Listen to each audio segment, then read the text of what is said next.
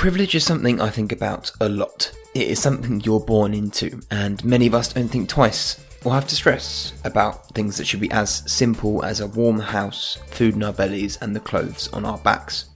It's important to be thankful for everything we have and are given. Our guest today personifies gratification. He started on the streets and, through his determination, worked his way up to the track, racing in single-seaters, saloons, and, more recently, classics. If you're wondering how he did it, I would listen carefully to what's to come. I had to punch my way into the world, that's for sure. My brother and I didn't really have parents in the conventional sense, and we lived all over the place in some reckless and tricky situations. I learned pretty early on that unless you make things happen in the world yourself, they're not going to happen. If you hang around waiting for other people to make them happen, nothing happens. That's a great lesson. I feel very lucky, actually, to have been taught that and learned that from such an early age. Like, we may have nothing and literally be living in the gutter, and we were at the time, but not having money wasn't going to stop me doing anything. If you're hell-bent on making it into a career, right, only do it if you absolutely have to. And what I mean by that is, like, it's the only thing that's going to work for you, because you're going to need that level of tenacity. There's always a positive. The positive is I drove myself relentlessly hard, right? Because I never felt good enough. Never. Right? Yeah. Still probably don't, right? Today, whatever I do is never quite good enough. It's very rare, even to today. I have to consciously, like being in the moment, I have to consciously say, you did a decent job there. Just a quick one. Thank you for listening to the podcast. I just ask if you haven't already, please click follow or subscribe wherever you are listening. It takes 2 seconds and it really helps the podcast reach new people. I would love if the episode today would help just one person discover something new or help them on their journey in their career. So thank you. Headspace is now becoming more critical than ever. In the past, if you wanted to work on your body, you'd go to the gym. And if you wanted to work on your brain, there was therapy. But recently, other options are becoming increasingly more popular and available. I'll be the first to admit that having access to the privilege and being able to afford treatment has been some of the best working out I could have ever done. So thank you for Takona, the brand set on taking mental health conversation and breaking the taboo in the automotive industry, and helping calm the campaign against living miserably by creating a Christmas raffle. By entering this Christmas raffle, it gives you the opportunity to win amazing prizes from all corners of the automotive world, from clothing, coffee and art, to a ride in a Porsche 959 and a private tour of Concorde. So if this sounds like something you want to get involved with, to enter and win these fantastic prizes, you must head over to justgiving.com. Join me by giving and helping Calm continue their work with suicide and mental illness, plus win your share of 15 and more amazing prizes as a thank you for your generosity and support. The links will be in the show notes below, and if you have any questions, feel free to DM me or Takona. I'm sure they'll be more than happy to help. And not only are Takona helping with this Christmas raffle, also helping you with 15% off their store. That means you can get something for yourself, your loved ones, or someone you care about, just to let them know that it is okay to talk, and it is okay to have conversations around mental health. Now, back to the episode. Steve, presenter, trainer, racer, aviator. These are a few things that you're known for. But what would I need to know about you, your education, and your upbringing to understand the man you are today? Okay, Harry. Wow. What do you need to understand? I would say I had to punch my way into the world. That's for sure. My brother and I didn't really have parents in the conventional sense. We were shopped around to various foster parents, and we lived all over the place in some fairly, I'd say, reckless and tricky situations. So I think that I started out really. I kind of feel like from the age of about 5, I was looking after myself. So I didn't really have much guidance or support or parental steering, shall we say, when we started out. So I would think that would probably be a good place to start. That I learned from a very, very young age to be resourceful, I think, and I got a work ethic from a young age. So I'm not really conscious of having had a childhood. So I think that my first memories are of grafting, I would say, and I consider that's really a positive, because from literally from a very young age, I was supporting myself, and I learned pretty early on that unless you make things happen in the world yourself, they're not going to happen. If you hang around waiting for other people to make them happen, nothing happens. That's a great lesson. I feel very lucky, actually, to have been taught that and learn that from such an early age. Yeah. I mean, in terms of grafting, what was the things you were trying early on that gave you this resilience and gave you this sort of urge to try things for yourself? I think that, for example, we my brother and I, we did live in quite a reckless manner. I slept on the I can remember sleeping on the streets as a child, literally. And I think that was probably, in the lowest moments. I remember we lived, my brother and I lived in a tent when we were very young on a beach in the south of France. And there wasn't much food around. There certainly wasn't any money around. And so I think that you learn, that probably makes you very determined. I think that you're going to do whatever you have to do during your life not to end up in that situation again. So, and I think that, funnily enough, that sort of combat training from such a young age, proved that was really a useful thing during, say, for example, the lockdown, when, because of the nature of the business I do, I didn't get supported. So we had zero income or zero support available. And I think that for myself, I knew that I'd been there before. Does that make sense? So if you've been in a really tight spot before in your life and worked your way through it, then you have the chops to know that you're going to do it again. So I think that gives you a sort of, I don't know, maybe a steely determination, Harry, to actually break on through. That you're gonna find a way through it. Yeah. So, and for that, I'm very grateful. And is it? I mean, guess steely determination. This wanting to do things for yourself is. How does that manifested itself? How is that? Where there been moments at the time you thought, well, just get on with it and do it, where most people wouldn't? I think I was also lucky, and it's an interesting thing. Like when I came of age. I was quite young at the time, but I was very influenced by, in the 70s, we had punk rock, right? When I came of age, like punk rock music. And I remember that because I was effectively at that point homeless, and I was kind of dispossessed. So I would say, so were most of the people who were shaping and making punk rock music at the time.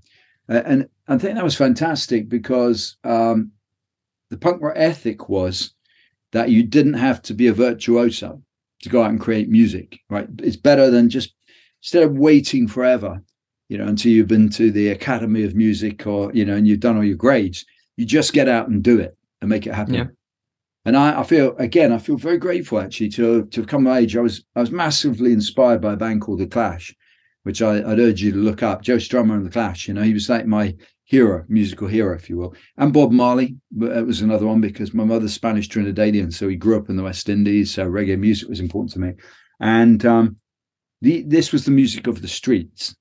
So it spoke to somebody like me who at the time might have been like 12, 13 or something as this music was happening. And it kind of, I don't know, it gave us our own thing, our own scene, and it gave us a determination that to break on through. That like we may have nothing and literally be living in the gutter, and we were at the time, but not having money wasn't going to stop me doing anything. Does that make sense? It's like, there's a sort of they were great role models or inspirations for me. The fact that they didn't really know how to play. They couldn't really afford their instruments. Back in those days, there was no pop idol. It wasn't like that. These were kids coming out of the ghetto, and they were determined that they were going to punch their way through. And I think that sort of that was great, and it taught me a lot.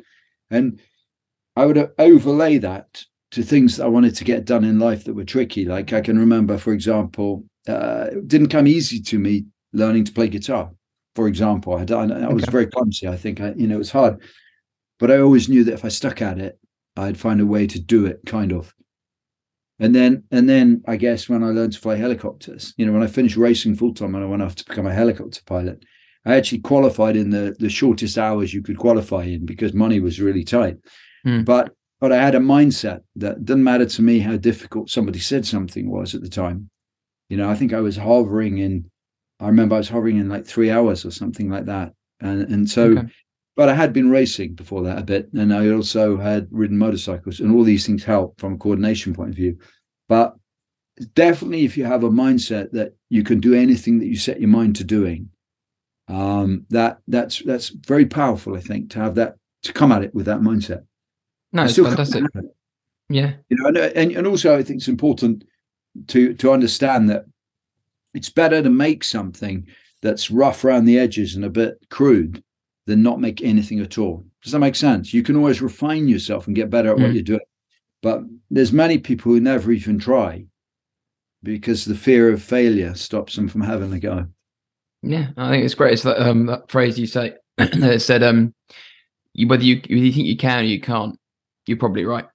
And you speak about being lucky to have this horrible thing happen to you, not a horrible thing, but to be without parents and that guidance at a young age, finding your own way and building off yourself and building the man you are now today. I mean, most people would say that's not the best situation to happen, but you've gained skills, you've gained lessons that in life are so important, like determination, resilience. Harry, there's always a positive, and sometimes it's hard to find it.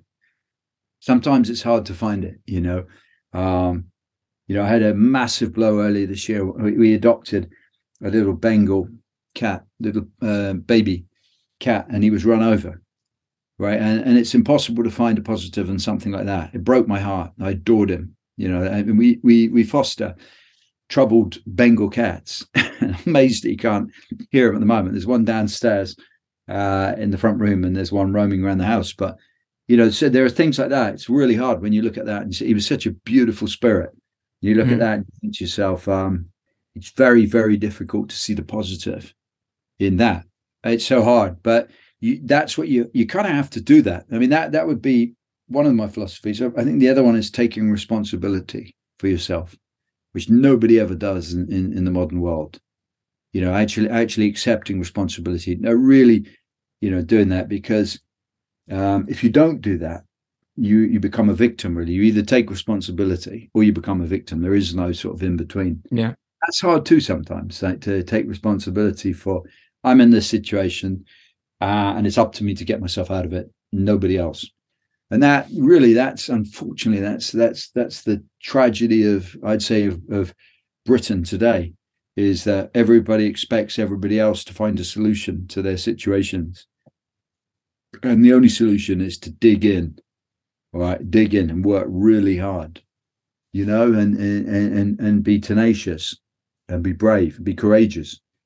Instead, what we have at the moment is we have parasitical people in power stealing from the people, really, and just giving people short measures all the time, charging a fortune and giving short measures. And that's not how you rebuild a great country. We need to address that. And there's such talent in the UK. There's such creativity in this country, creative people, determined people with spirit. And I feel like they've been crushed, and they've allowed themselves to be crushed. They haven't got any confidence, and we'll need to rebuild this country. We really will, to become the power that it could and should be. And you can look at microcosms. There are key areas in this country where we are still. I'm quite. Again, I'm very lucky and proud, I guess, to know if that's the right word, to work in automotive and in the motorsport industry, where we still, as you know, we still are a hub for all things motorsport and racing in this country. And that's because of the nature of the people, and I'm lucky enough to work with some of them, and so I work with some enormously inspiring people, tenacious people, but creative people, when that when I travel abroad and work abroad as I do, I always love coming back to the UK because somehow in this country, so many things that I love. I love the music here. I love the comedy in the UK. The British sense of humor is incredible in so many respects. And if you think, this tiny island, if you look at it on a globe and see how much it's given the world, admittedly, it's taken a lot from the world too. We haven't behaved particularly well, throughout history often, but there are certain specks on the planet which have done far more than their size would suggest they would. Japan would be one. Jamaica, if you look at the amount of music that's come out of creativity and talent that's come out of Jamaica, for example, it's astonishing. And Britain is like that. And there's something about this country that draws you back in. No, I think it's. I mean, the way looking at politics isn't my I guess my strong suit when it comes to investing and caring about the country. And it's probably something I should look into more. To be honest with you, it's something that I feel like I'm lacking in. But I wanted to talk more about how you got into cars. It's without looking at the leadership that's going on in the country at the moment, which frankly, let's not get into that. We could be here for a whole hour. Yeah, there ain't.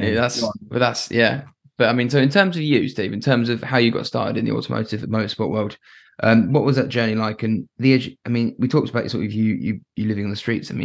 What was it that gave you the education to go and gave you the information to go, racing might be of interest to me, racing might be of where I can find myself? Thank you for listening so far. And before we get back to hearing more from our guests, a huge thank you to those who support the podcast by listening and sharing it among friends and enthusiasts alike. Suppose you could help by becoming a patron. By becoming a patron, you can access live events and video podcasts. These podcasts will always be and continue to be free forever. But like anyone doing something out of passion, I want to improve. Better guests, audio and production. If you're willing to give a small monthly amount and invest in my mission to inspire, inform and entertain by getting better equipment and giving me more time to invest back in the podcast, I would be forever grateful for anything you can provide. If you're currently on your journey to explore your passion for cars and need help introducing yourself to people in the industry, patrons will also be having a one-to-one with me to help advise and see if the network I have built during this podcast can help you achieve your goals. I will leave further information in the show notes below if you want to know more about how you can help. Passion, honestly, Harry, like a dream. Certainly I remember from a very young age, any kind of even like two-wheel push scooters as a kid. I can remember having enormous shunts trying to take corners too quick. I remember rolling a pedal go-kart, literally rolling one. Funny considering that years later I was to continue the theme in real cars. But I was just hooked from a really early age on anything with wheels that went quickly. The feeling of it. Thinking about it, I briefly had a foster father, not for very long actually, this guy, but he was like an amateur rally driver in the background. Yeah. And I remember being completely fascinated by the whole thing, the car, the sound, what he was doing, the whole sport. But when I was young, and also, it's really funny, I used to have dreams about doing it when I was a kid. Very much, actually, that, funnily enough, and levitating. Believe it or not, that's where the helicopter came in. Like just being able to levitate. I dreamt about that, and motorcycling. I can remember as a really young kid, like years before I ever experienced it, dreaming about what it would feel like to go scything through the air like you do on a motorbike. That feeling of freedom, And so I was in love with the idea of doing it and everything about it, And then I can remember as a schoolboy when the BBC first started showing Formula One on TV, and I used to use the money I got from doing a paper round to buy Motorsport magazine back in the day, which was the one, and that would take all my newspaper money. I'd work a week to buy Motorsport magazine and read about like Mario Andretti and Team Lotus and stuff like this, and just I don't know, just like the dreams of looking at that as a kid. And then seeing the likes of James Hunt. I remember like when motorsport was first on TV, seeing James Hunt and this like, incredibly charismatic Brit. You know, he was like, I suppose he was like a fighter pilot would have been during the 40s. You know, he was like a full-on, I'd say like a boy's own hero. And I can remember being so inspired by that as a kid and just thinking, right, that's it. You know, that, or I guess at the time, you know, probably there was a period when I was thinking like being a fighter pilot would have been cool. And I did actually go through aircrew selection at Biggin Hill. I could have probably gone either way if I'd have got into the, I failed navigator's maths by 2%. I remember passing pilot's coordination, pilot's maths, navigator's coordination, and I failed navigator's maths on the algebra at Biggin Hill. I went for aircrew selection to fly. In those days, it would have been, I'm going to say Buccaneers or something like that, like a jet plane that flew off carriers. And I guess, Harry, if I'd have passed that, I may never have gone racing, or I might have just gone racing for fun, because that was, at the time, I'm pretty certain it was like, be a fast jet pilot or be a race driver. You know, that's proper schoolboy stuff, isn't it? Right there. It's like when you ask a 5-year-old what they want to be, they'll say astronaut, racing driver, or astronaut race. No one really says stockbroker at age 5. You know, until they understand how money works, and they suddenly change their view on it. But I don't know. I never did, actually, to be honest. I know it sounds mad. I was never. It was never really about the money at all, ever. Just as well, because it never led to any money. You know, but actually, you know, that's far less important to me than doing stuff I love. Genuinely, and it's like, you know, and I never targeted money, and it's practically it's difficult when you're not making enough to do the projects or do what you want to be doing. But again, I'd have to say I've been very lucky. Like, I may not have made a lot of money, but my God, I've had some fun and done some really, really good stuff. Been lucky. It's more than just sort of would you trade all the money in the world for all the experience you could have in your lifetime? No, hell no. You know, I've got you know, at the moment, since the pandemic, I haven't been able to afford to fly. I've flown very little because I never took the commercial. I didn't finish my commercials. I have migraine as it happened, stopped. But I have, you know, I bet I have like 550 hours in my logbook, probably about 400, which are on helicopters, because I did helicoptering first, then I did fixed wing. And I'm rated, although I've lapsed them, I'm rated for 4 different types of helicopters. I've got a night rating for helicopters. I'm rated for 3 or 4 different types of fixed wing aircraft. And genuinely, if you said, I mean, that represents all the money that I was earning during those periods of time, plus more, because back in the day, I used to move helicopters for people to build hours up. And I went to the States and flew the traffic report around Los Angeles to build my jet hours and things like this. But if you said, would I cash those hours in now for cash? Hell no, absolutely not. You know, you can, no amount of money in the bank, genuinely, or possessions would ever replace the memories of those 550 hours. Yeah. Not a cat and hell's chance. You know, you couldn't buy that experience. And literally these days you couldn't buy that experience. You know, I was doing things like you couldn't even do anymore. I remember when I was flying the traffic report around Los Angeles, this was actually before and after September the 11th. And I can remember landing on the roof of the LA Times to pick up the news photographer, because we were going to the scene of an accident for him to photograph it while I hovered above it. And, you know, we were downtown LA between the skyscrapers. And it's just like, you just wouldn't be allowed to do the stuff that I did then, if that makes sense. It's like, so, you know, that's irreplaceable. And worth far more than the money. It'd be nice to have the money as well. That would be comfortable, but instead of, no.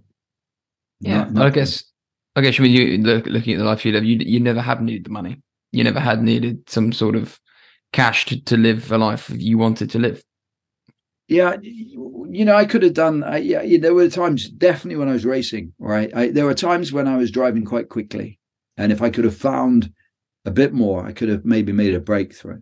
You know, when I was like in '89, I was driving very well, I would say. I was in the British Formula Ford Championship, Junior Championship, and there are flashes when, in different. I led my first Class B Formula 3 race, for example. I went to the States and tested for a World Sports Drive, was the quickest driver tested. And there were times when to have had access to more funds could have allowed me to break through.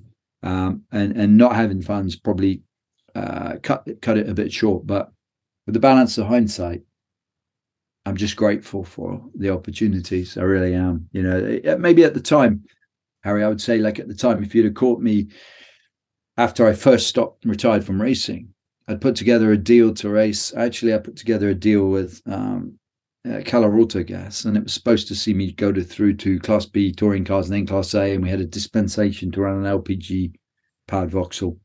Okay. And that deal fell apart when I was out of the country, actually working and driving for a team based in Miami. And I came back in the country. It was just kind of before the days of social media, and read about it in Autosport, and just quit the sport there and then, because I thought at that point my window of opportunity had gone. And if you'd have asked me then, I think I would have been quite, my attitude would have been bitter, because I'd worked really hard to put a deal together, and then when I wasn't in the country, someone took it away. But that's a long time ago. When I look back on it now, don't feel bitter at all. I just look back on it and think, what an incredible run I had for somebody with no cash at all, and no access to family money. Then you can only be grateful, because along the way, a lot of people backed me and helped me. I had a lot of great sponsors and who become personal friends, and small businesses where the owner of the business backed me. And if you go on my website now and you look at, I put a footer on my website actually. We redid my website during lockdown, which was a great thing to do. If a good friend of mine did it, brilliant web guy, and he did it as a favor rather than doing it commercially. And he said, you need to get all this down and all the pictures down before you start forgetting. And he's got a point. I've had some big shunts racing, and definitely the memory is not as great as it was. But one of the things I definitely did, what I wanted to do, is down the bottom of every one of the main pages, there's a footer with echelons on, with thanks to the key people who helped me. Because when I thought about it, when I looked at the website, I realized that it was as much their doing that I did any of it as my doing. Yeah. Fantastic people who trusted me and backed me, and even to this day, Racing Classics, I still have that. I have brilliant people, sponsors, like Premier Signs, who've been with me. They're now called Liberty Graphics. They've been with me since day one. These guys have been looking after me. And STC Builders this year, backing myself and my teammate Richard Darling in their 50th anniversary year. And just brilliant companies, and always really passionate, and they're getting involved. And I work really hard for my sponsors too. I make sure they get maximum exposure, and we run hospitality at the events. We have their people along, so it's a two-way deal. I never take any of it for granted.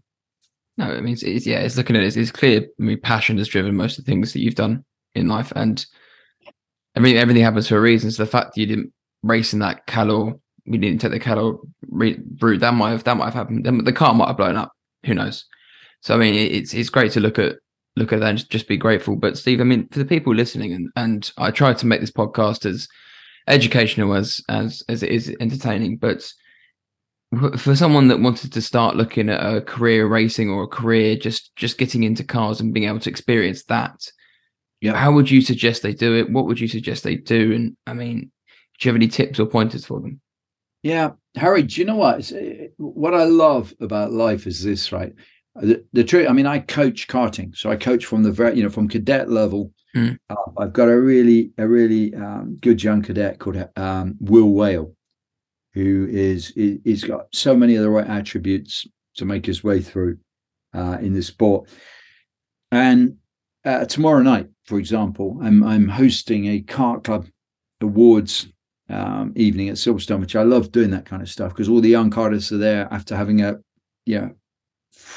frenetic season of racing. And the sport looks so difficult to progress in, as you know, right? So hard to find the money, the drives, the opportunities and stuff, that there's a part of me that knows how hard it is, that would say to them, don't even do it, right? Because it's going to be 99%, frustration and banging your head against the wall and all that stuff, and 1% excitement and success.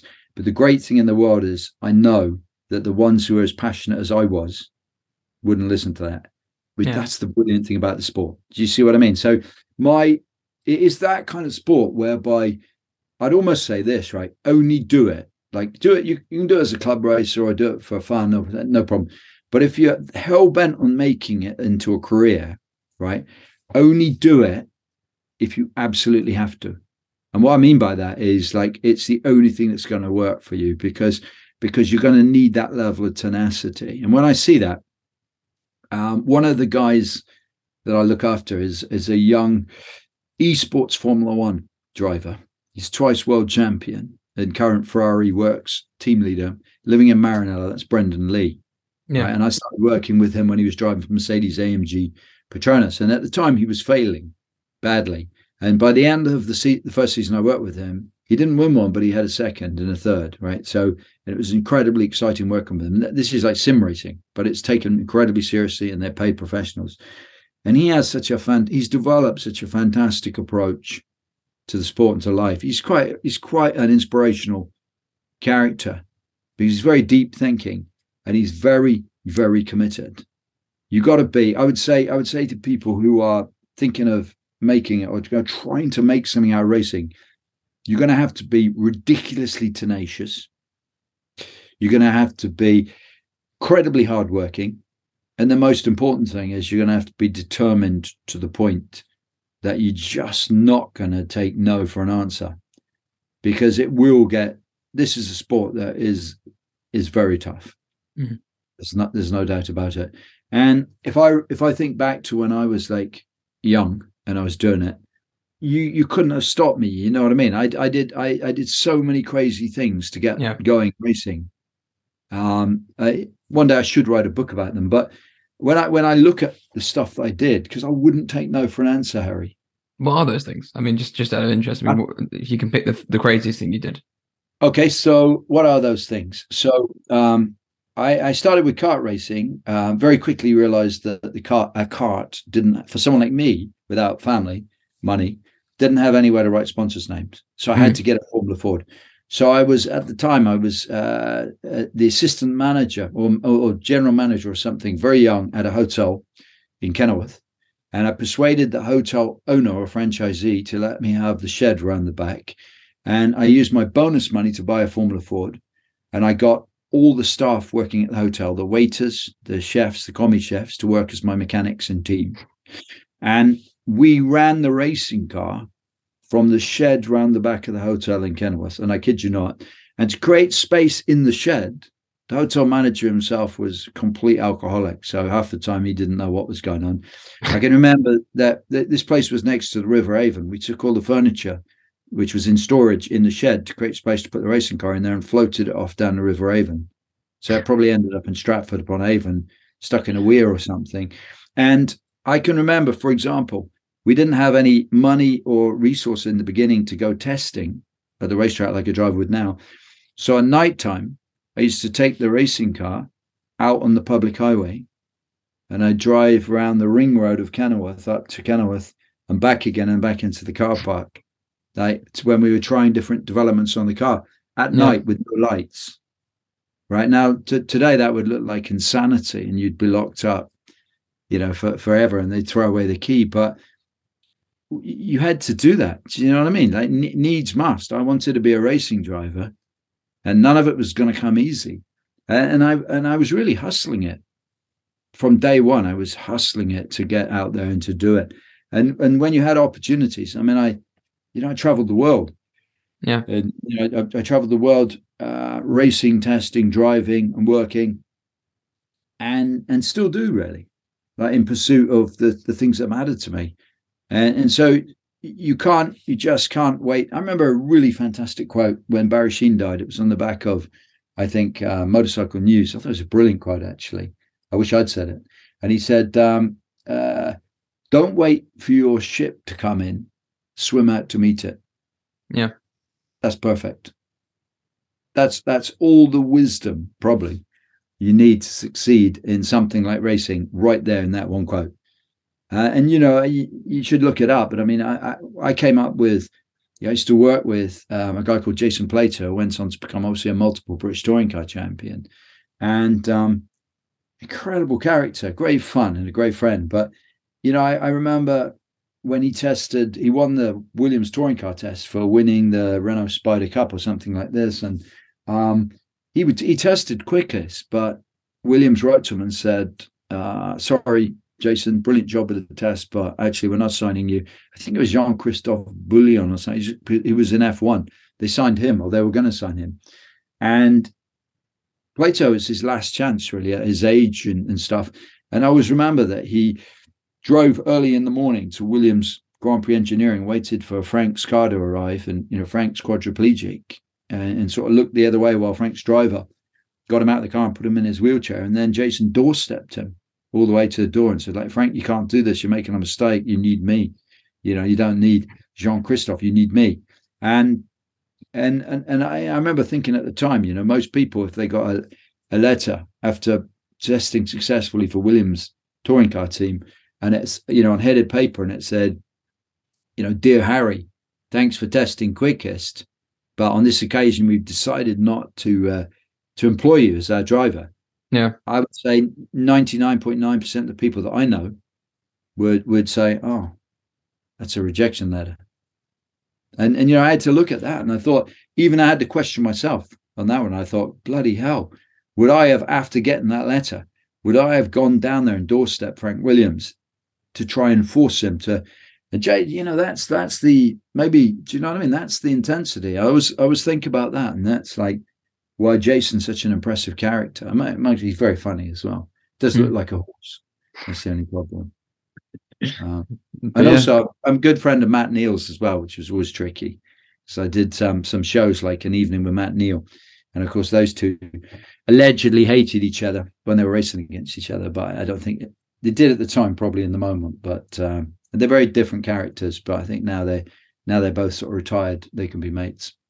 Yeah, you could say Verstappen and Hamilton hate each other, but they were just based on what's happened on track. But you never know; they might actually quite like each other.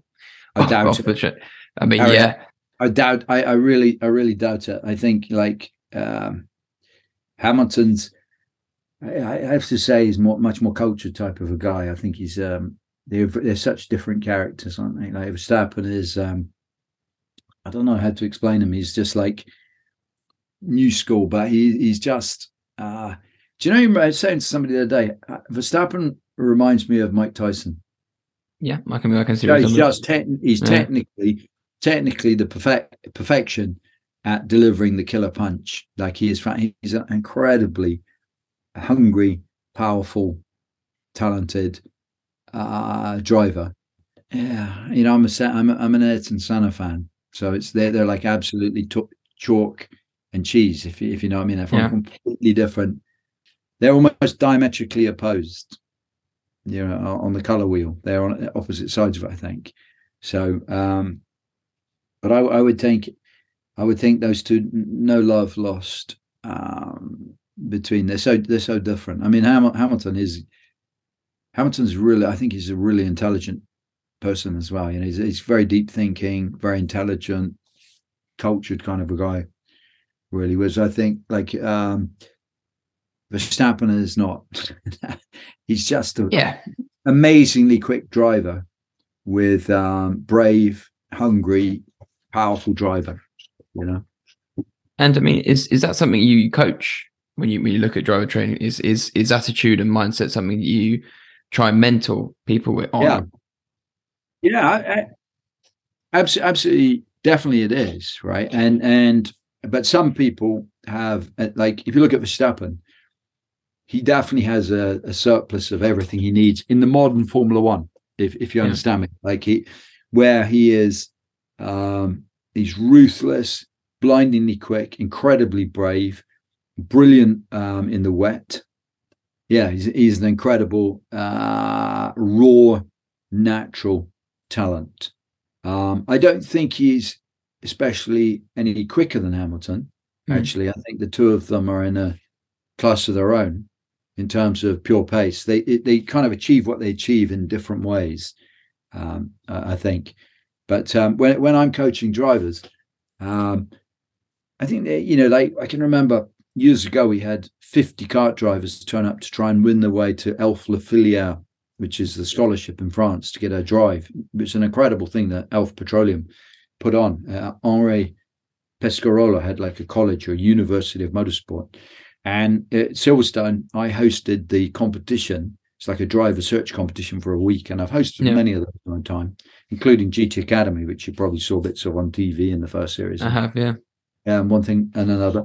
And this Elf La Filière, the thing that I'll always remember about that, the two guys who won it, which I think was it Tom Gamer and Lars Sexton, both incredibly good kart drivers and good drivers generally. I could have picked, I needn't have done the whole week, because when I went in the room with the 50 drivers, there were two of them at the front, smartly dressed, like absolutely pinned to every word I said, eyes wide open, two young guys at the front they'd got there early enough to make sure they were both at the front. Yeah. And after a week, they were the winners. It's like, and I can remember having the whiteboard and putting like, what is the single most important characteristic? And that's how I'd start those driver searches out, like fleshing out of the drivers to try and work out what they thought. And, variously people would say car control or reaction time, but actually hunger is the most important component. It starts from that.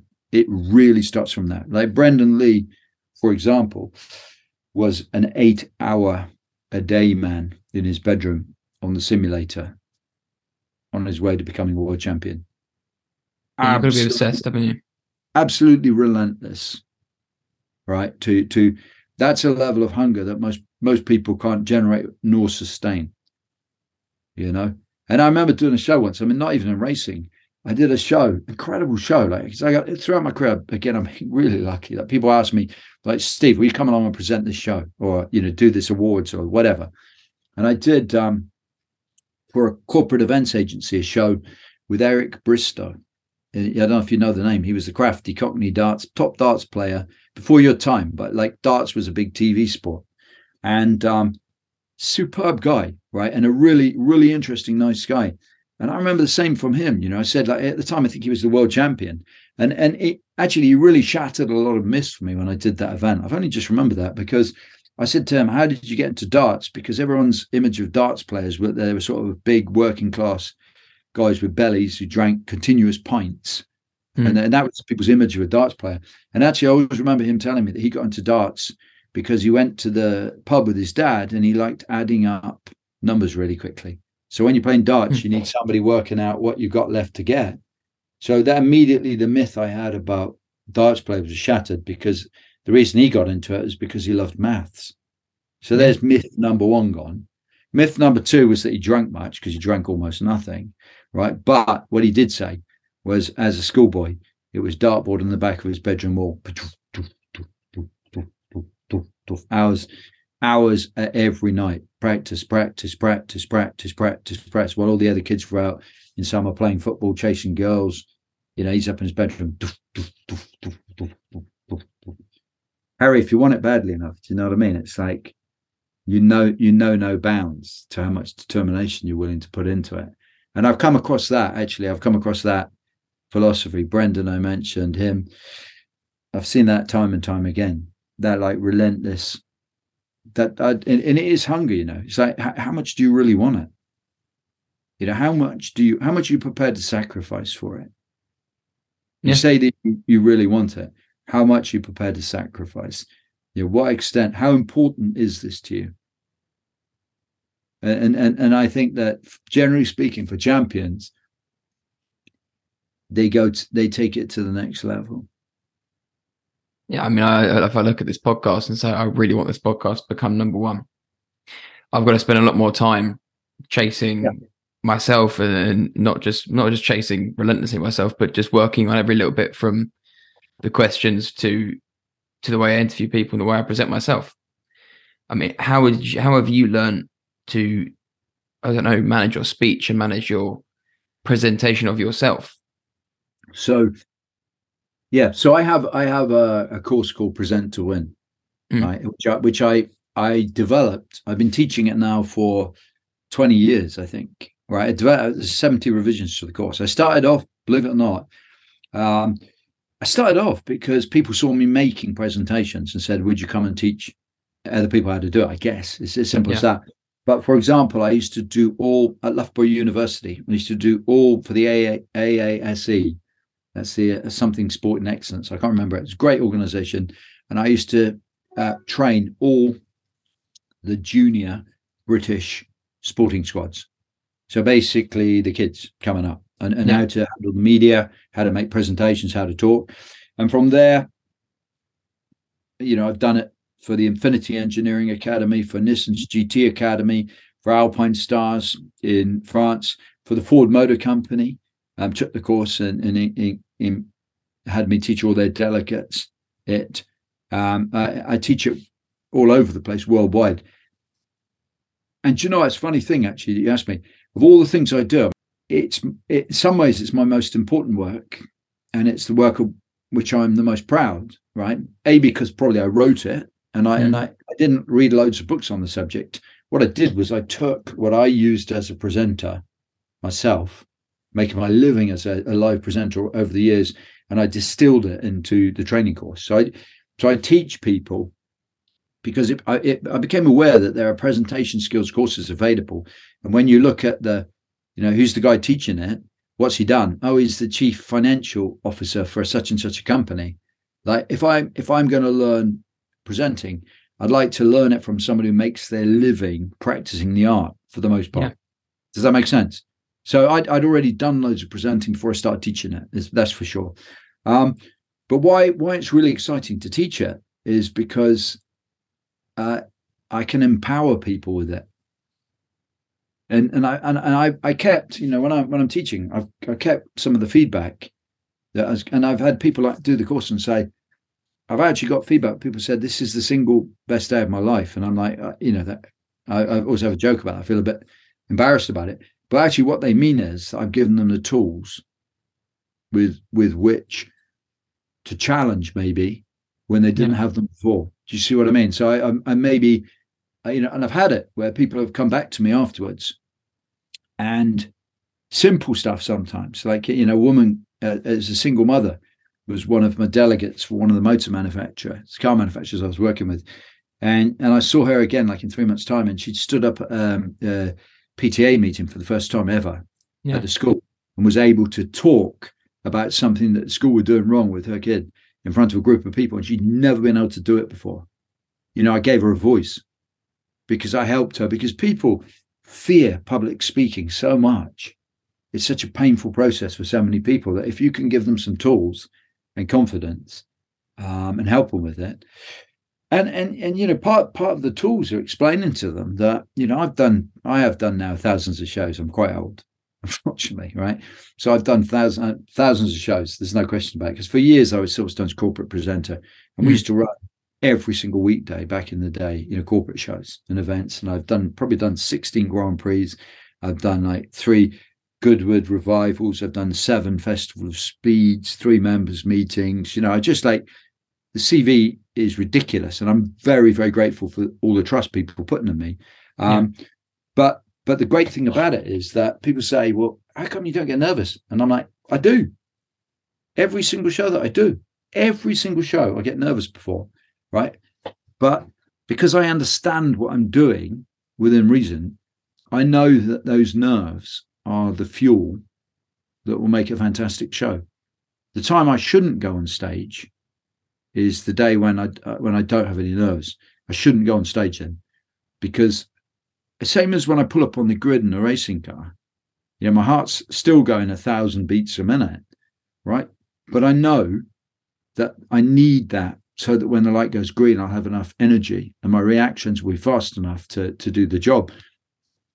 So I think what I'm saying is, if you help people to understand that the nerves can be energy instead of choking. And if you can do that, and you can give people a voice and you can help them through it. So I find those courses, we're actually going to do 3 days with my senior instructors at Silverstone in February, where we're incorporating the course into the instructor training we do every year at Silverstone. And for some of those guys, I know that it'll be the first presentation skills training of any description they've ever had. And some of them they're doing presentations. And there's just some things that I know, because I had to learn them the hard way, that they won't have thought about, that I'll give them little hints and tips that are going to make it easier for them to go out and do an even better job. And also, the world opens up. It's basic communication, and like, people are not good at that. And that's why the world is in the mess it's in, because people can't communicate. Really, it's correct. Yeah. Of course, it's all the tension in the world, on a global level, it is because people don't know how to express themselves. So if we can work on people's communication skills, then we can go a long way towards making nations cooperate better. No, it's clear to see where you've come from in terms of that hunger that you mentioned earlier, in terms of presenting and working and making that your craft, is that you do it for a living. You do it as your profession. So only natural that you'd be so eloquent in your speech, and communication would be so important to you, as it clearly is.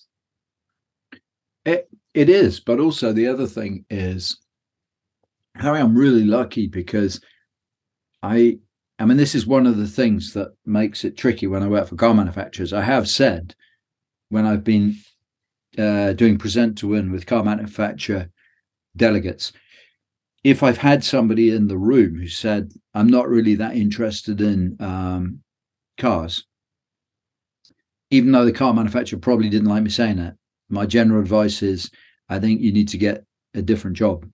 Yeah. So let's be clear about that. And that's not what a car manufacturer in that situation necessarily wants you to be telling people that are employed to sell cars, right? But that's what I actually believe. And so from my point of view, for my own personal integrity, I have to always say what I believe, for better or for worse, right?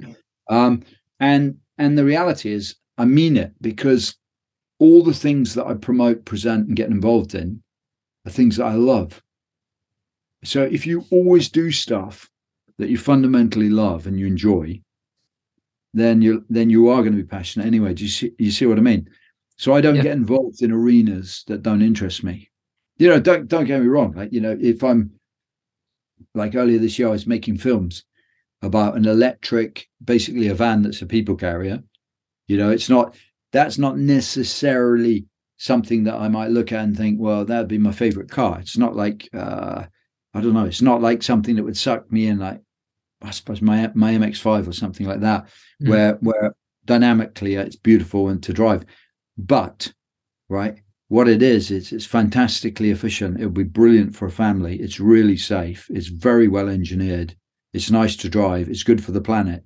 So there's lots of things about it that I think are going to be brilliant for the demographic. Does that make sense? So my point is that I'm lucky because I don't get involved in projects that I don't believe in. And that does mean that on occasions I turn stuff down, even when I can't really afford to, because if I don't believe in it, I'm not authentic. And that's the fundamental premise, Harry, I think, of all of the things I would say to people: be authentic. You have to be authentic, because otherwise, you'll give yourself away. It'll leak out of you. People will sense it if you're not telling the truth. Yeah, I mean, it makes perfect sense. If you're not authentic, you don't believe in what you're doing, there won't be the confidence there to be able to carry your thoughts on the process, because you'll be constantly thinking about stuff you don't know, you might get a degree of imposter syndrome if you don't know the topic you're speaking on or the subject you're presenting. Harry, do you know what? You don't have to know everything about everything, and you can't, right? It's impossible, right? So that's, but you have to believe. I think you have to really believe in what you're talking about. Otherwise, don't talk about it. Find what my advice to any of those people is: find something you're really passionate about. And it actually, do you know what? It doesn't matter what it is, so long as you're passionate about it. Yeah. It doesn't matter if whatever it is, if you're passionate about it and you're working relentlessly to excel at what it is you're doing because you care about it, then you will succeed. Whatever you do in life, right? Where it gets infinitely harder, this is where we were joking about this, or half joking about the stockbroker bit, is if your passion is making money, right? That's not the same really, because it's not, I don't know, it's kind of different. Do you know what I mean? You might make money, but I don't know. It's not the same thing. No, it's yeah. I mean, I can see where you're coming from. It's not primal. It's not primal. You're doing that for a different set of reasons. So you may make money, but I don't think it's ever going to be very attractive. No, that passion isn't going to be attractive. It's interesting because I've recently swapped industries outside of this podcast. So I've been working in sales, and that is chasing money. And to be honest with you, I'm not passionate about chasing money. I'm passionate about the education system and all the way I think it's failing people with a passion for anything. It doesn't give you the option to, if you have a passion for cars or anything, you have a passion for gardening. The answer for most schools is go to university and get a degree. That seems to be not the old way of doing things, but it seems to be the way that I experienced education. I was only told that getting a degree and then getting a job is the way to live life, where it didn't resonate with me, and school was hard because of that. And I think it's important to just to this podcast as well, is to speak to people and let them know that you can do anything you want. And I think you're a great example of that. Is with grit and hard determination, you can achieve pretty much anything you put your mind to. Yeah, and don't let other people tell you what your passion is. Don't have your passion instilled in you by your parents or somebody else. You know, you most people, if they look around them, it's a good start to look around and say, like, for example, I adore playing guitar. If I got spare time, I adore playing guitar, right? I don't have to pretend to, even if I'm not the best at doing it, right? Any spare time I've got, I pick the guitar up, switch the microphone on, and I have a jam, do a bit of busking, right? But I just love the feeling of it. Nobody has to tell me to do that. Do you see what I mean? There's some things which are just, most people know that, but I suppose a lot of people are scared to try and turn what they love into a job. And I would say that, you know, like, for example, with your podcasting, undoubtedly that can become a job and a career at some point, without a shadow of doubt. Whether you become, like, you make radio programs, you make jingles, you make voiceovers, you know, you get into music or whatever side of it that, you know, the podcast, the training side of it, you know, voiceovers, there's if you're really into it, there's no doubt. I think that's the other thing. I would never take no for an answer, because even though something may seem incredibly nichey, then if you're really keen on it, I mean, I've been able to make, it's not a fantastic living, but I've been able to make a living pretty much doing these crazy disparate things. But do you know what's really great about it? Actually, I almost feel guilty admitting this, right? But you know, I love what I do most of the time. Yeah, it probably never falls below like liking. That's probably the minimum. Liking, most of the time it's loving, and that that's got to be lucky, hasn't it? Like I never get up to work, even though I've been working in the racing school for so many years. It's always a fresh day, and there's always fresh people, and you know, there's people out. You know, you're gonna make them have a fantastic day. It's their birthday present to come and drive a McLaren or something like that, Silverstone, and you're going to be part of giving them a brilliant day. So every day is like a reset, I think. And so, like, when I'm driving to the race school to work, for example, even though I've done that kind of thing for years and stuff, that's never a chore. No, it's never a chore. I always feel privileged, you know, and like, I guess even like turning up at Silverstone to work, you know, it's like, even if it's a tough day or whatever, the reality is the arena, you know, the place I'm at, or particularly, like, you know, I didn't earn money doing it, but anything to do with flying as I arrive at the airfield, I'm just like a kid again. Yeah. Harry, how could you not be? Really? Do you know what I mean? Quite apart from the fact there's the element of risk, like, am I going to make it home? But that adds like, a bit of excitement to the whole thing as well, a little bit of danger. The same with racing, I suppose. But, or when I'm road testing motorcycles, and that's the other thing I do as well. I mean, I have to admit, like I'll often during the summer when I'm working, I'll often go to work on a bike. Yeah. People are like, isn't that uncomfortable? Well, it is, but it's 1,000% more exciting than going in a car. And they're like, well, why are you doing such a long distance on a bike? Well, because I still can. That's why. Why am I doing it? Yeah, exactly. Why wouldn't I? Because I love motorcycles. I adore riding motorcycles. So, yeah, I take every opportunity. And then sometimes I feel guilty because, so you look around and sometimes people don't look that happy with what they're doing on a daily basis. But then I have to remind myself, especially in this country, not so much in other countries where they're not so lucky to be able to make choices. But here, for the most part, people choosing a lot of the time, but it's about taking responsibility because they're like, I'm doing a job I hate. Why are you doing the job? Well, it pays you really well. Oh, well, okay. Do you know what I mean? There you go, QED. Yeah. I'm doing a job I really hate, but it pays for me to do this, that, and the other.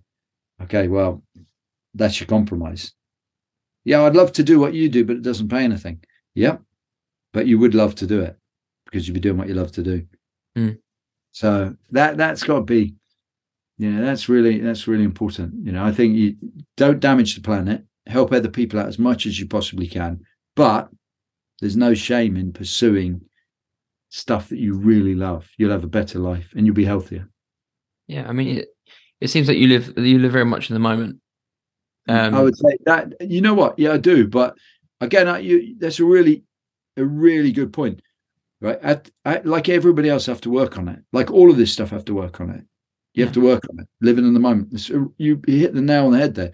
That should be taught at school, Harry. That should be taught at school because nobody lives in the moment.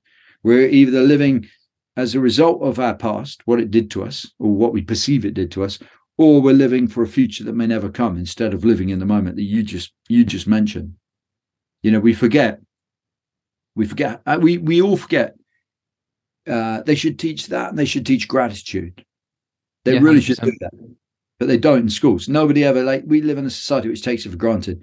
Like here I am. Okay, we live in a tiny cottage, right? As a result of lockdown. As you can see in the background, this is my office. It's bedroom 2. We've got 1 bedroom and this, and we had a bigger house, and lockdown wiped all that stuff out when we didn't get spotted. But, right, I'm warm. Yeah. I'm well fed. Yeah. I've got amazing stuff that I'm involved in. Great friends, great people around me, and challenges. And a cat. Can you hear it? No, I could just hear the cat. Yeah, that's because my partner's just come back. It's shouting for food. That's the Bengal. But yeah, so that whole thing, Harry, about gratitude, they should teach that, honestly, that appreciation, because people are living in a brilliant country. How do we tell our kids about the cost of living crisis? Well, you don't tell them it's a crisis to start with. How about if you said it was the cost of living challenge and reminded them that their grandparents coming out of the war didn't have anything. They didn't have meat apart from once a week. Why not start from that perspective instead of this whole entitlement thing about, you're really hard done by, you won't be able to have the latest PlayStation for Christmas. Do what I did. Get 20 paper rounds all at the same time. So let's, this ridiculous approach we've got. Like you said about the education thing. Right. I remember, do you know the worst thing? I got to say this when I think about it. I mean, without getting too political, the Conservative government during lockdown, when they were trying to get, I remember they ran those ads where they had like a ballet dancer. And it said something like, the ballet dancer was sitting down. It said something like, Sophie's future is in IT. She just doesn't know it yet. Yeah, exactly. Exactly. That's the society. Yeah. Don't support art or anybody who's got a passion for something higher, right? But let's just grind it out of them and make them into little worker bees to plug into this perceived society where they can all, that's what we should rail against. I'm hopeful that your generation actually will rebel against it eventually, without destroying the planet. That's half the battle, isn't it? Becoming innovative, but also thinking about the long term effects of it.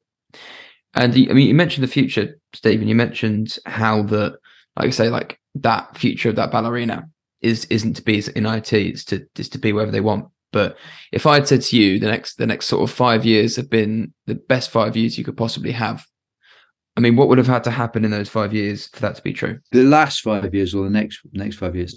The next 5 years. What would have to happen in terms of the world? I mean, in terms of the world, but just in terms of your own view of the best 5 years or the best next 5 years. Do you know what? Honestly, and you're what age are you, Harry? I'm 21. Okay, so I tore my core at the beginning of last year, and so I can't run, like I said to you before. I'm waiting. My arm isn't working properly, so I don't have as much strength.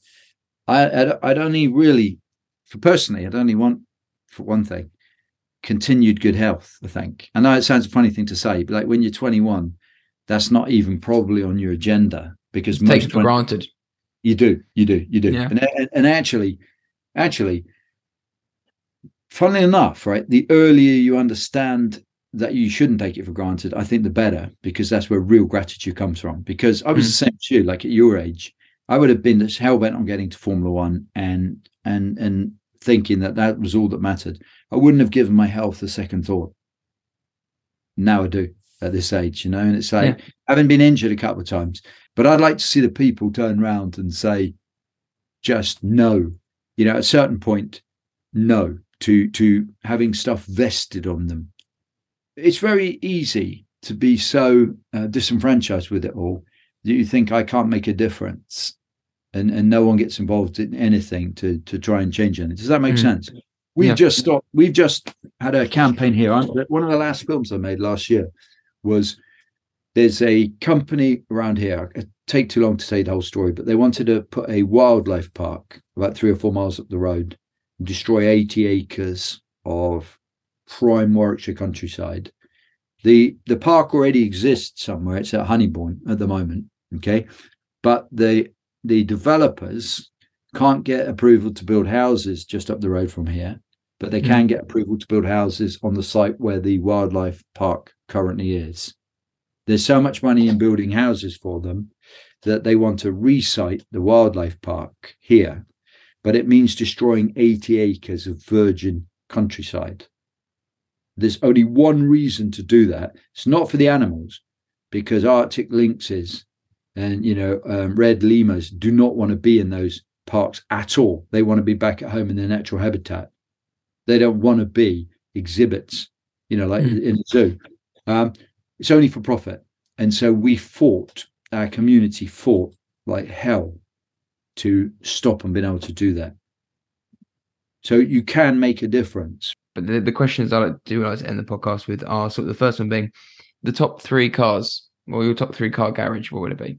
It's where I started as a kid, looking at cars. Top 3 cars.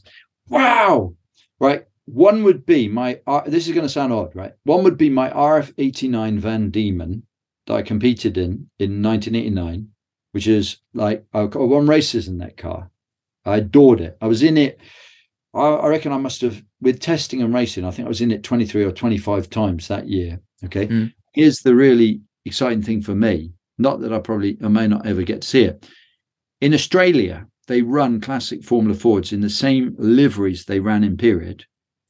And I had a guy get in touch with me. My car went to Australia. It's been raced in the Australian Championship. A guy got in touch with me and said, had I got any photos of it, so he could generate vinyl stickers and letters to make it exactly the same. So he has all my sponsors' names, and the companies don't even exist anymore, from 1989 on the side of the car. And it runs in the same colours I raced in it. And I adore that car, right? Because I loved it in period, and I won races in it. I never imagined, like most racing cars get crushed, or, you forget all about them, they're gone. And that, when I was young, I couldn't give a stuff. If it was 1-year-old, should go to the scrapyard. But now, all these years later, like 40 years later, I look at that. So that would be number 1. Lamborghini Miura, without a shadow of doubt, right? The biggest influence as a kid ever was my foster mum took me to see the Italian Job. At the start of the Italian Job, and I still to this day think the Lamborghini Miura is the best looking supercar ever made. Even though the team I drove for in Miami, Auto Volante, Alfa Romeo, were originally the importers. It was called what were they called? Racecom, or the name of the business in Portland. And the team manager for the team and the engineer said to me, because I'd never driven the Miura, he said, effing tractor. So like he said, terrible to drive. But remember, they're in Miami, so it's hot as hell. Probably either didn't have very good air condition or no air condition. And he said to drive, it was like, still don't care. I still don't care. Right? That's the most epic car in the world. Number 3, man. Well, that's so hard, you know. I don't know why. That's a hard question. So the Van Diemen, the Lamborghini Miura. What else am I going to think? In my dream garage. Wow. Well, the car that any race driver would always go back to. I've got to say this, right? We'd always go back at some stage. I mean, I race a classic one, which is hideous. It tries to kill me at every opportunity. But we'd probably have a 911, really. If you said to me, money's no object, pick yourself a daily driver. Yeah. Whenever I work sometimes at the Porsche Centre training the instructors there, whenever I get any 911, by and large, I always like it a lot. So I'm going to say, like, where my ship comes in, again, right, I'm going to say, I've had a couple of road ones, high mileage ones, but yeah, a 911, they always have, Harry, that feel about them. There's something about 911 which is just masses of character. And actually, I'm going to have to put a bike in that garage as well. So I have a Ducati, and I've had about 10 Ducatis. And there is undoubtedly, I love all motorcycles, but there's something very special about Ducatis, I think. Yeah. I mean, I never thought about putting bikes in the 3-car garage. I mean, you clearly fit it there if you look at the space. But yeah, I mean, in terms of, and maybe this next question then changes the way I look at it. But if you thought 3 was hard, I'm going to give you 1 car to drive on any road or any track in the world, and you can only do it once. Where would you go and what would you take? Right, let me think. 1 car, any track, any road, anywhere in the world. Where am I going to go? It's got to be Ayrton Senna's McLaren, right? Okay. And it's going to be Monaco. It has to be Monaco in Ayrton Senna's McLaren, right? Because still to this day, if you watch the Senna film, as I'm sure you have, right, the most mesmerizing lap ever is watching Senna at Monaco. And that's the stuff. If you said to me what stuff, right, would inspire me, Senna was my absolute hero. When he died, I was racing in Formula Renault, driving for Tech Speed in Leamington Spa. And I remember going down on that Sunday. My mechanic was working with me on the Formula Renault, and I went down on my motorbike and I said to him, I think Senna's been killed. And he was Mac Allen, superb guy. He was as upset as I was, and he's like, no, it's not possible. It's not possible that Senna could be, and neither of us could get our head around that Senna had been killed. It didn't seem possible because he seemed like from another world. You know what I mean? And he was just, and to this day, he's still the inspiration and the person I most admired in the world of racing. And I've had, there's been quite a few people I've respected, but for me, he just had that class, the absolute commitment, a Banzai commitment. So it's going to be Senna's. I don't know which McLaren it is. I can't remember. It's one of the turbo ones, I'm sure, a Honda engine turbo thing. Brutally. MP4 dash something. I mean, you could. Is it? With a Honda turbo, probably, with about 1,000 horsepower. And it's just like, it was before like sequential and stuff. So you just see him. It's bonkers to watch the speed he's going, but how hard he's working, as was proved by, how it all ended with him. But that's dancing right on the edge. He's right on the edge of the razor blade all the time. Yeah, it's almost like he's on a cloud when he's driving those cars and watching the footage. This podcast, I keep mentioning this, but it's like I say, I try to give people education and let them have an idea of what is possible. And so I ask my guests questions that have something to do with their profession, but I'm finding it hard to ask you which part of your profession I should ask for tips and advice on. But if I had to, okay, maybe I'll rephrase this question. If you were training yourself 20 years ago, what is the main bit of advice you'd give to that young Steve starting out? That's an absolutely brilliant question for anyone, right? Who of my age, it's a brilliant question, right?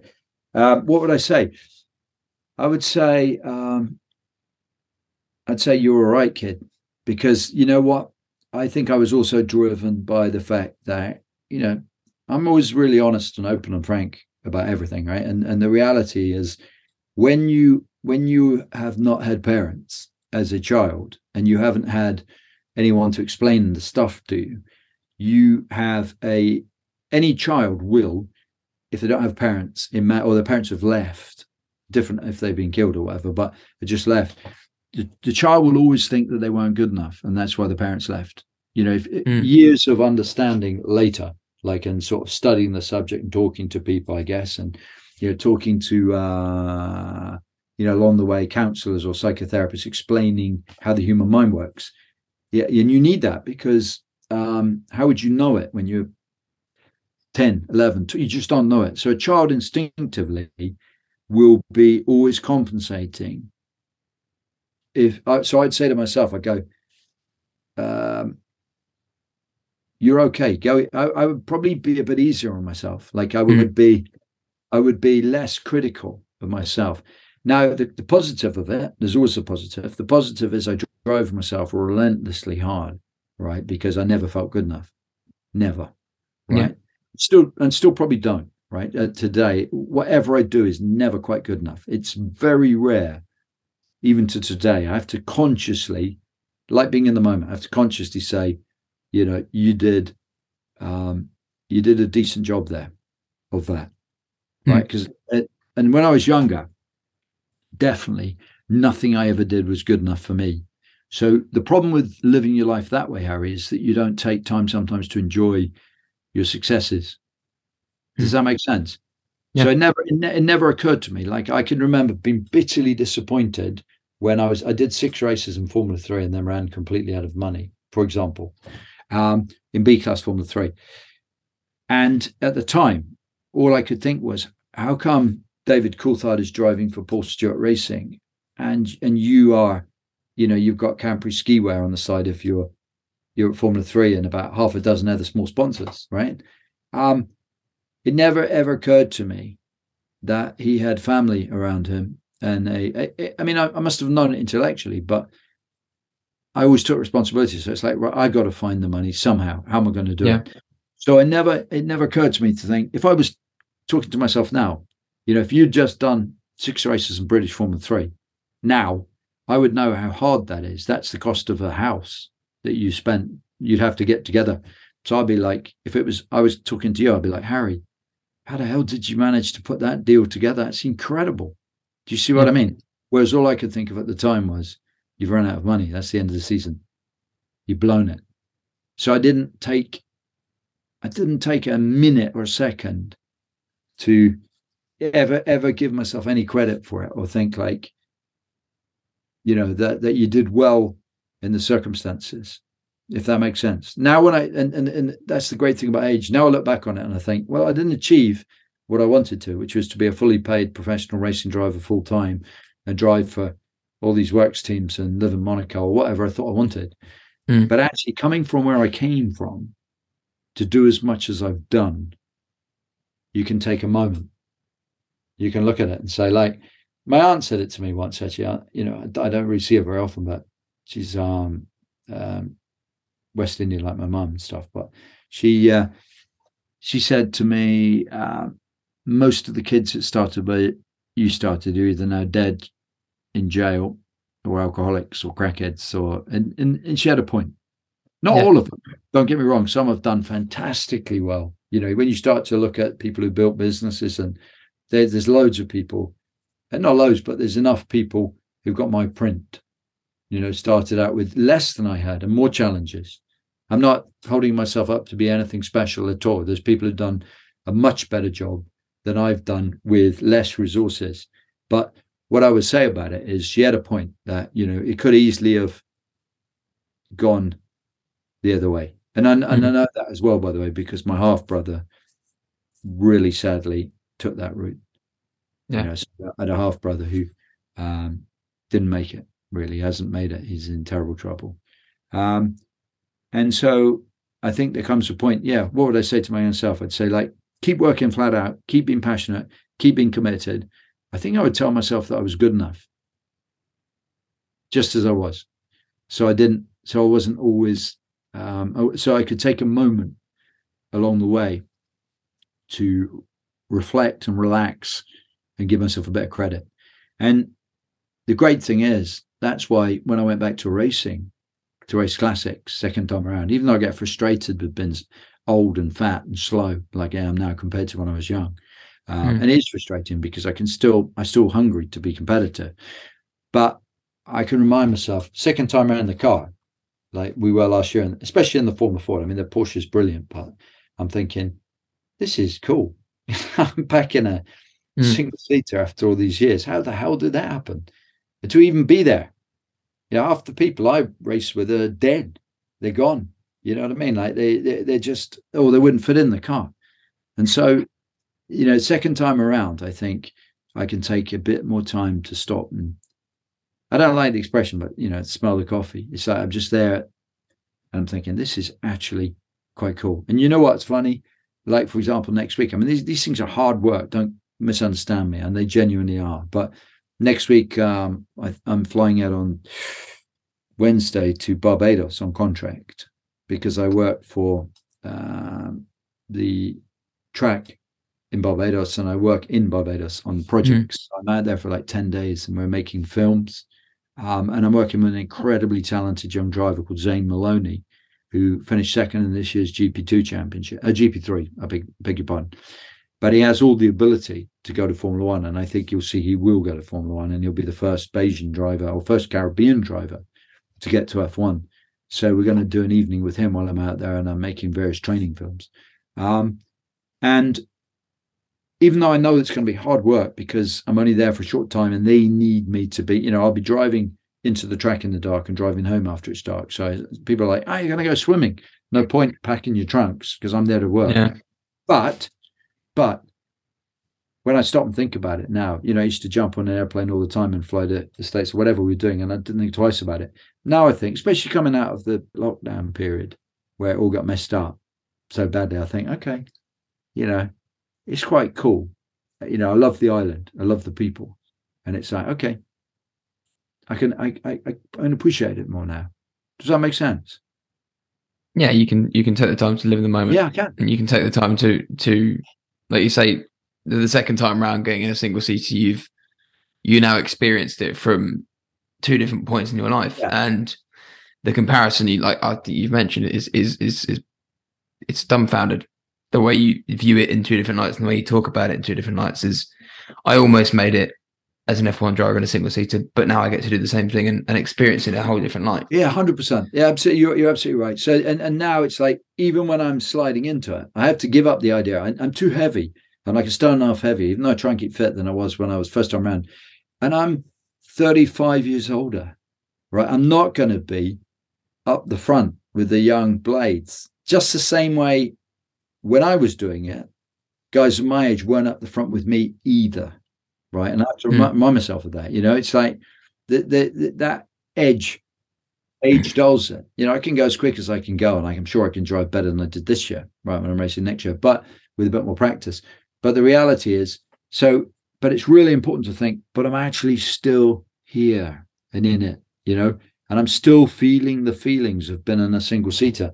And that is one of the most amazing things to do. It's one of life's key experiences, really. And I've got a chance to have a final roll of the dice. Exactly. I mean, and Steve, thank you so much for your time. Harry, it's been a pleasure to get to know. Pleasure. Thank you. Thank you for inviting me on. And I've given you probably a hell of an editing job to do. Otherwise, like, people will have, they've grown old listening to the podcast. But it was a pleasure sharing it with you. And I've only ever agreed to do one of these before, and I did it. And it was an excellent experience last time as well, because what it did was it gave me the chance to think about things and crystallize a little bit my thoughts. So it's a great process.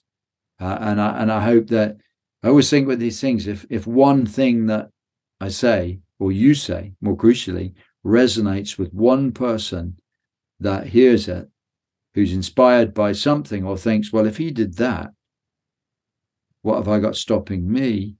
Then the whole thing has been more than worthwhile, apart from being great fun. There is so much to unpack in this episode. A more in-depth chat about life rather than racing was not what I expected when sitting down with Steve for our conversation, but looking back on what I expected and what happened, I couldn't be happier with how it turned out. Looking back, and it is evident how Steve has achieved and done so much with his life, from setting his eyes on racing, then giving his time to share that passion with the people at Silverstone, and then further that, taking on the challenge of coaching the young generation of cadets and esports professionals. If I could take away one thing from this, is that if you want something in life, you'll stop saying you want it and let your actions speak for themselves, and soon enough, that hard work that you've been putting in behind the curtain will pay you back in experiences, life lessons, and most importantly, fun. And what a way to live life in the moment.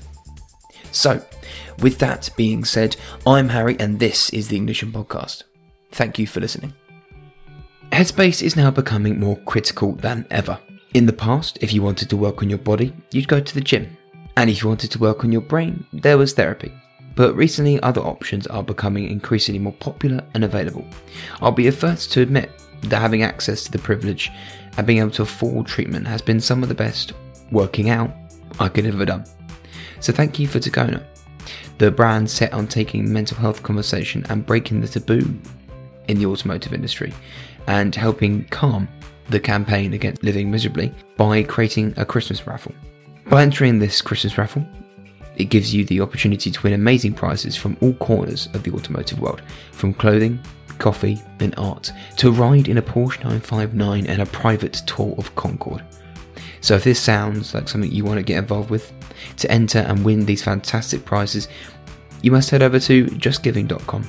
Join me by giving and helping Calm continue their work with suicide and mental illness, plus win your share of 15 and more amazing prizes as a thank you for your generosity and support. The links will be in the show notes below, and if you have any questions, feel free to DM me or Takona. I'm sure they'll be more than happy to help. And not only are Takona helping with this Christmas raffle, they're also helping you with 15% off their store. That means you can get something for yourself, your loved ones, or someone you care about, just to let them know that it is okay to talk, and it is okay to have conversations around mental health. If you enjoyed today's or any of our other episodes, please share them with at least 3 people you know who are in the car trade, love cars, or just find them interesting. If we can get one more person to listen, then that's one more person in my mission to help inspire people to do more with their passion for cars.